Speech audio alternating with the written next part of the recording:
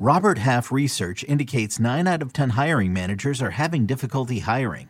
If you have open roles, chances are you're feeling this too. That's why you need Robert Half. Our specialized recruiting professionals engage with our proprietary AI to connect businesses of all sizes with highly skilled talent in finance and accounting, technology, marketing and creative, legal, and administrative and customer support. At Robert Half, we know talent. Visit roberthalf.com today. Winners and losers from Week 9, next on Fantasy Football Today in 5. Welcome to FFT in 5. I'm Chris Towers here with Adam Azer, and we're going to talk about our instant reactions to Week 9's games. But first, let's talk about Odell Beckham. No, he hasn't signed yet, but on Sunday morning, we did get some reports from Jay Glazer that he's going to be cleared, fully cleared, and ready to go. Later this week was the report from Jay Glazer. Ian Rappaport mentioned the Cowboys are going to be interested in him. We've also got the Rams, the Bills, a couple other teams. Which team would you like to see sign Odell Beckham? And do you think it actually matters for fantasy? I think it would matter for the Rams. Get a little familiarity there. Yeah.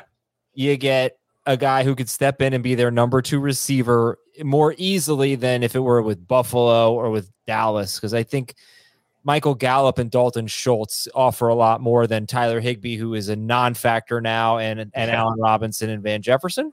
So I'm not really adding him preemptively or anything like that. But the Rams would probably be my favorite location for Odell Beckham. And even with that said, I have pretty low expectations. If this is what Chris Godwin looks like coming off of a torn ACL, I'm not sure what Odell Beckham is going to give us coming off an ACL that he tore in February. Well, and had previously torn the previous year. So, not exactly great there. Yeah, he averaged I think it was 49 yards per game if you include the playoffs with the Rams. So I'm not really sure there's a ton to be excited about there either. But look, it's Odell Beckham. We remember him. He's a big name. I figured I'd ask. Yeah, he made that catch. Yeah, he made that catch. Let's move on to some winners and losers from Week 9. And I'll get us started with this. Might be on the Fantasy Baseball podcast. We talk about the Olive Garden breadstick. There's, there's a free one on the table that you want to take. I'm going to go with Justin Fields. I mean, this was, I almost don't want to say it's the ceiling game because who saw this kind of performance coming? 3 passing touchdowns, the most rushing yards by a quarterback in a regular season game, 3 short of the single game record. 178 yards and a touchdown. He was just absolutely electric. And he gets the Lions and the Falcons in the next 2 games. Justin Fields is a no doubt about it top 12 QB for at least the next 2 weeks and potentially the rest of the season. Let's hear some winners from you, Adam.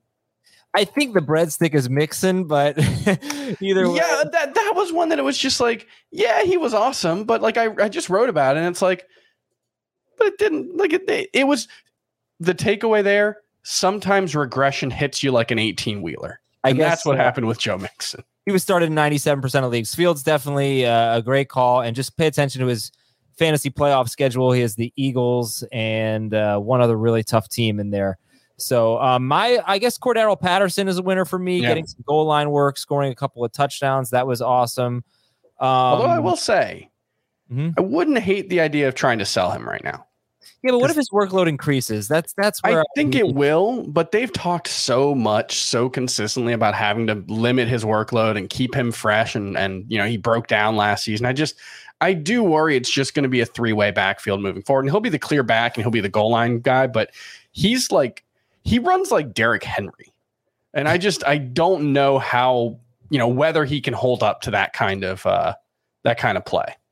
Christian Kirk is a winner. He finally had a good matchup, and he came through 8 catches, 76 yards, and a touchdown. And his next 4 opponents are all really terrible against wide receivers. So Christian Kirk is also a winner for me. I mean, you and I are going to fight about Allen Lazard all the time, but I just think that he might be a top 12 guy rest of the season. He is the most consistent part of the Green Bay Packers. Aaron Rodgers trusts him and loves him, and he gets so many end zone opportunities, and he almost had another touch. He got tackled just inches short of the goal line, so he's a winner for me. And Garrett Wilson is a winner as well. I think, the Breece Hall injury was such a huge deal. The fact that Elijah Moore for the second straight game didn't get targeted. They're going into a bye, but he's really almost matchup proof. And I'm not sure. Like, he's done against the Patriots and the Bills, and I don't really consider them super tough matchups for wide receivers. I won't get into all that now, but his next game is against the Patriots. So Garrett Wilson is a guy that I think is approaching must-start territory. He's their only receiver, and they don't have a great run game right now, even though they ran the ball decently today. I'm pretty excited about what Garrett Wilson can be. All right, how about some losers from Week 9? Well, the Bucs, just disgusting. Weird. Yeah, I mean they're broken, and I'm not convinced that Chris Godwin is himself.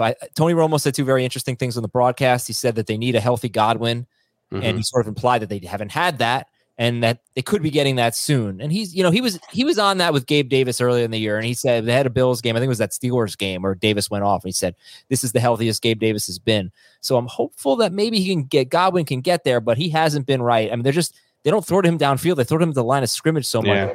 Brady, they don't have a run game. Fournette is a loser. Brady is a loser. Godwin is a loser. Evans is the only one that is a slam dunk. Now, Godwin is at worst a wide receiver 3 in PPR. He had so many catches.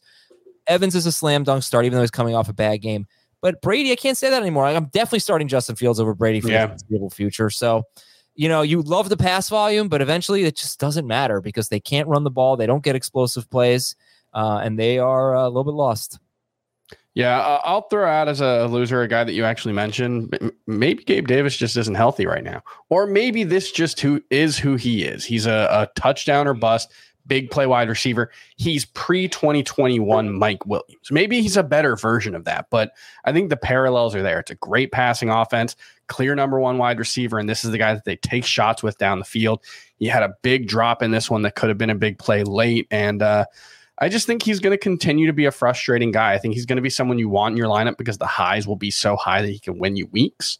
But there are going to be some 2-catch, 33-yard games in there for Gabe Davis, probably about half the time, I would guess. So, yeah, I think he's someone who, look, if you were high on him coming into the season, you've had reasons to be. If you were low on him, you've had reasons to be. I think this is just who he is. So, that's going to do it for Fantasy Football Today in 5. For more Week 9 recap, make sure you check out the full episode of Fantasy Football Today. And we'll be back tomorrow to talk about some waiver wire targets. We'll see you then.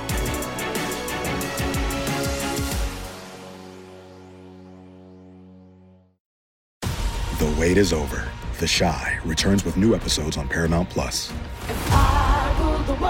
What brings you to the Chi? Opportunity. Everybody get down! Walk right up to the side. A new reign is coming to the South Side. Never should have sent a boy to do a woman's job. The Chi. New episodes now streaming. Visit ParamountPlus.com/The Chi to get a 50% discount off the Paramount Plus with the Showtime annual plan. Offer ends July 14th. The subscription auto-renews. Restrictions apply.